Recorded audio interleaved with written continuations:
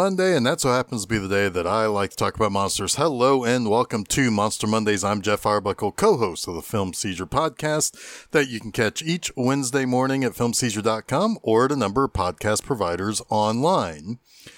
We're going to go a little easy the next couple of weeks as I put the wraps on a couple of series. This week I'm going to bring the Yokai Monsters trilogy from Daiei Film to a conclusion with 1969's Along with Ghosts.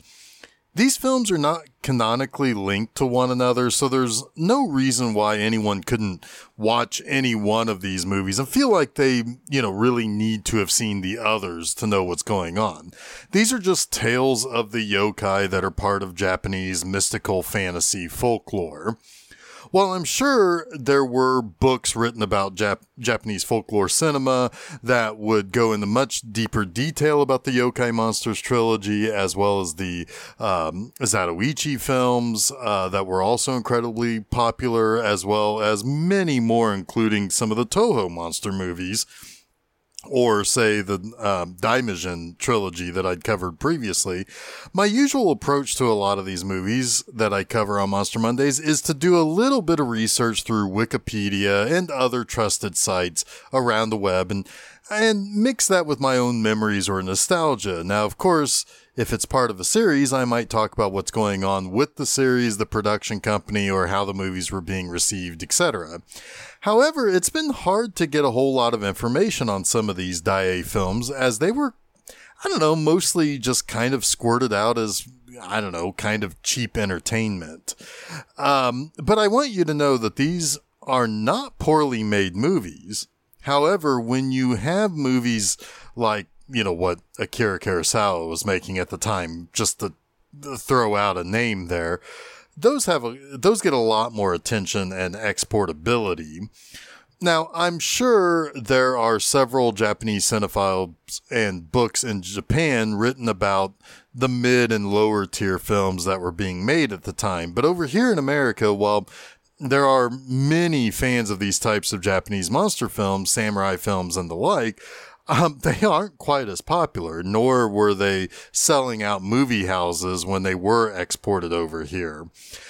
So a lot of what I do with these types of movies on this show is almost get like an unfiltered direct experience and impressions of these movies. Now, if I hadn't seen a particular Godzilla chapter in a while, I might be able to pull up the wiki page for that particular movie and learn about struggles behind the scenes or different versions or the intentions of the movie, etc. I will often see how the movie was received. That can, no matter how hard I try to be as absolutely unbiased as possible, color some of my viewing experience, and I may find myself focusing on particular things about the acting or the production or whatever that maybe I normally wouldn't.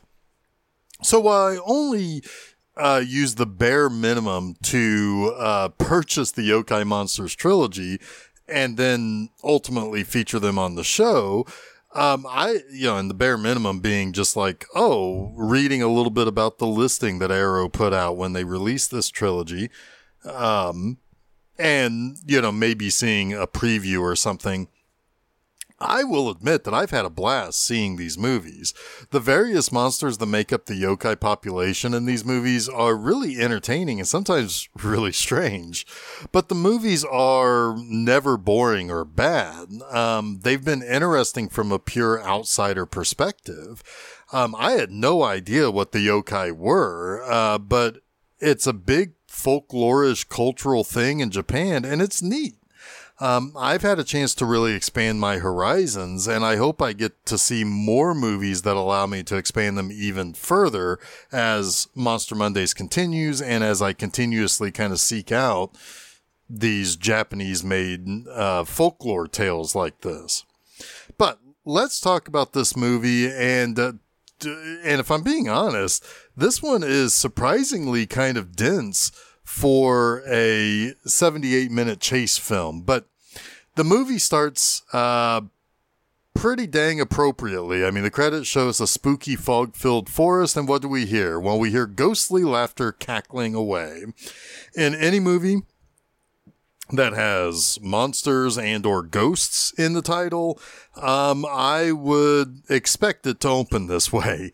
But as the movie proper begins, we meet an old man who is praying at a memorial for fallen loved ones and other things. It looks like there's like a little, for a lack of a better term, like a shrine set up next to this tree. Now, a group of men are planning to ambush someone and basically want that old man to get out of there, to hit the bricks. But the old man warns them that if they spill blood here in this particular part of the forest, they will call a curse upon them. And, basically the old man is kind of a protector of the sacred lands. And he warns that spirits from all over Japan will gather here. Now, the group does not heed the warning and ambush the two men that they were waiting on. And when the old man tries to stop them, the main boss kills the old man and demands that his men, basically surround, the guy that they were there to ambush and to hand over this really important document to these ambushers. Now, with his dying breath, the old man says a curse that will be visited upon the leader of the gang and everyone else, but the gang kill the two men they ambushed and grab the document. As they look that over, one of the gang notices that the old man has escaped. He's basically crawled off someplace. However, when the gang's boss says to basically toss the dead men's bodies into the swamp, that document that he was willing to kill for begins floating out of his hand and on its own until he's able to recover it. He believes that, he's stashed it in his tunic for safekeeping, but after a little while, they've walked on and he's realized that it's gone. When they return to the place where they did the ambush and killed the other two guys, they find a little girl who the boss believes has the document on her. But the girl does indeed have the document, and the gang chase after her, only to not realize that before they really started chasing her, she's dumped that document on the ground. A bright flash of light temporarily blinds the men as they chase the girl, and again, the document begins to float on its own. The girl, Mio, is the granddaughter of the old man the gang killed, and he tells the little girl when she gets home that if she goes to a town nearby named Yui, there he tells her to find Tohachi, and that Tohachi is her father. Now, the little girl begins traveling towards Yui, and she meets a kindly boy who's maybe a couple of years older than she is, who offers her food and a ride, but she runs away. And he realizes that she's run away because two of the ambush gang are following close by. Now, they do catch up with her after a rainstorm, but she's saved by a man named Hayakotoro, who is something of a badass and defeats them both pretty quickly. He feeds her and decides to help her get to Yui to find Tohachi. Now, here's the thing about Hayakotaro. He's either something of a member of a gang himself, much like the Higuruma family who, killed Mio's grandfather, or has worked with them in some way. In fact, the guy that family had ambushed was actually Hayakotaro's boss. And so, he works for that guy that was ambushed. So, but he does have some dealings and knows who the Higuruma family is. And, but the family feels that Hayakotaro has betrayed them at some point. But he's really just kind of a loner. But one of the members of the Higuruma family grabs Mio and he moves through a darkened forest and trying to take her back to his boss. But he starts seeing some pretty darn creepy things. Like, for example, a bird falls out of a tree and it's got snakes wrapped around it. What he thinks is Mio on his back, hitching a ride, turns out to be a pretty spooky looking ghoul who warns him that he's trespassed into the land of the spirits. He runs away scared, basically leaving Mio alone in the woods. But the next day, she's made it to the town of Hamamatsu, and she's still being followed by a couple of the ambush gang. But luckily, the boy she saw on the road the other day realized that the two men are still after her, so he, along with a couple of other people in the town, helped Mio get away. The boy leads the two goons into an area called the Place of Eight Graves, where if they don't toss their blades away, they will be cursed by the gods. Of course, the goons don't believe the boy, and worse, they draw their swords on the little boy and demand that he gives over the little girl. Of course, that leads to a gust of wind, some fog, and some spooky skeletal hands to extend out from the trees to spook the goons.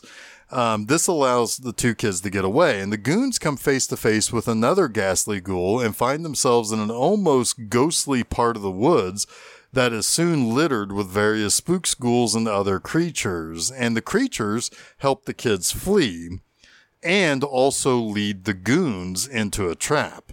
And they are told to leave the place and never return after a fight with those spectral warriors.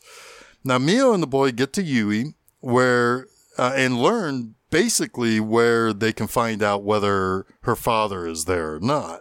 Now, on the road, Hayakataro learns that Mio was likely led directly to Kanzo, the head of the Higuruma family. And Hayakataro says that he has matters to attend to, but after, he'll be coming for Kanzo. And in Yui, Hayakataro learns that Tohachi left town years ago, and the word is he became Yakuza. The boy finds Hayakataro and tells him that Mio was captured and given over to Kanzo. And surprise, one of Kanzo's goons is actually Mio's father. He learns of this when he tries to get the document from her, which she's never had this entire time, and discovers a pair of dice that her grandfather gave her to prove she was indeed Tohachi's daughter. He helps her escape, but he's overpowered and she's caught again. Now, Kanzo gives Mio a chance to gamble for both her and her father's safety using the dice in her little bag that she's always carrying with her. Tohachi tries to tell her that these aren't normal dice, but she plays the game that Kanzo wants her to play nonetheless. And basically, she has to guess whether or not the dice equal up to an even or an odd number. And she guesses correctly twice, but Kanzo tries to cheat, thinking that she doesn't really understand what she's guessing.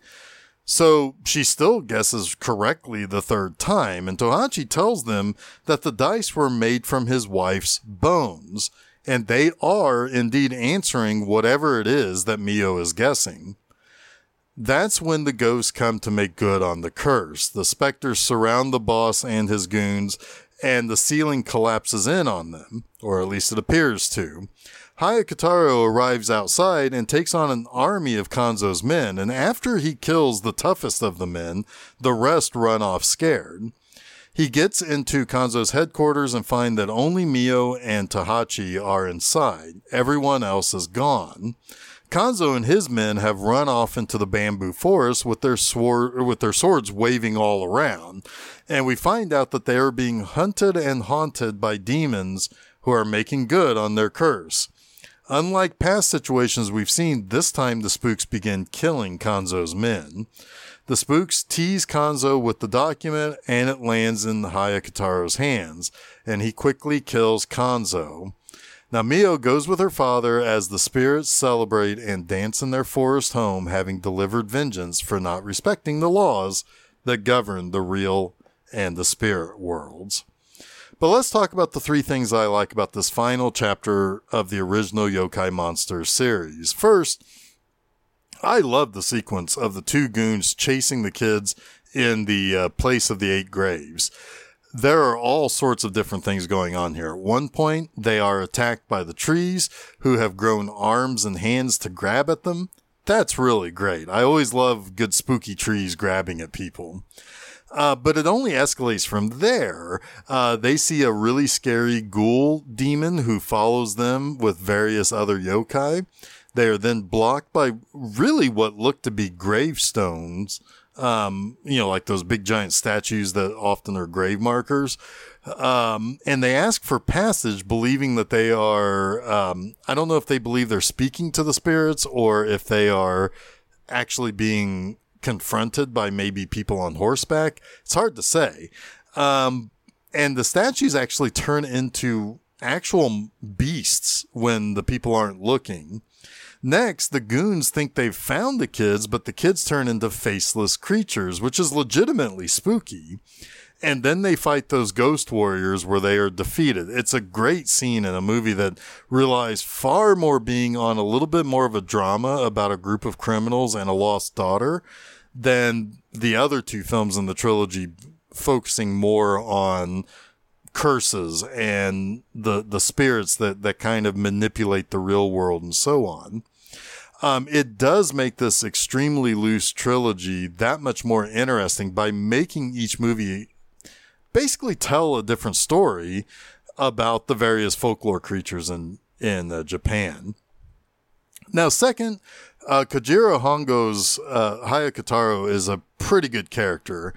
I kind of look at him in some ways of something of a Han Solo type. He's not necessarily a perfect saint. He seems to have had some run-ins with the Higuruma family, and he's just kind of wanting to do his own thing and be his own thing. Yet the family knows that he's a pretty good warrior too. So while he is doing the right thing with the little girl, it's not without some of the abilities and knowledge of how to fight, defend himself, etc. While maybe not part of the crime family, he's acquainted with some of them. So he's got some of that, I don't know, I kind of pick up a little bit of that scoundrel type of character feel to him, at least through his own characterization of himself when he meets Mio. All of that makes him that much more of a character to kind of pull for. And of course, he is really trying to help this little girl who is right now in this, on this journey all by herself. And so he is doing the right thing, and he's being a good guy. And in fact, when he refuses to kill her father, when he asks Hayakataro to do so, he's actually kind of sad that Mio's going to go with her father instead of with him. And it really is kind of an interesting character and a character that I really did like. Third, I also really like the little girl character of Mio. She's played by Masami Furukido. And for being such a small kid in this role, I think she may actually be like 7 or 8 years old, like they describe her in the movie. She's actually a decent actress. She's not overly annoying like a lot of child actors tend to be, and how some definitely are in Japanese movies. She feels very natural in this. When she initially doesn't believe Hayakataro will truly help her, she has to do some thinking and what I like to call silent acting, where she's considering what he's telling her and then making a decision to go with him. It's not overly acted. She's not constantly screeching and complaining or being a pain to watch after. She's a good character, and she's had it pretty rough. Her granddad was killed. Her mom died when she was born.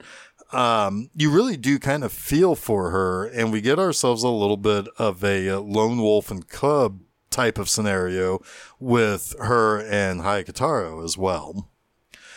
But that wraps up this week's Monster Mondays. You can catch new episodes of Monster Mondays each Monday afternoon at filmseizure.com. And don't forget to follow Film Seizure at Facebook, Threads, and Instagram, and subscribe to Film Seizure to get both the Film Seizure and Monster Mondays podcast at your favorite podcast providers, as well as YouTube. And you can also check out my website, bmovieanima.com, to read new articles every Friday morning. Next time, Monster Mondays finishes off another series that was much longer running than the Yokai Monsters, when I talk about the Christopher Lee Hammer Films finale, The Satanic Rites of Dracula. So until next week, stay spooky.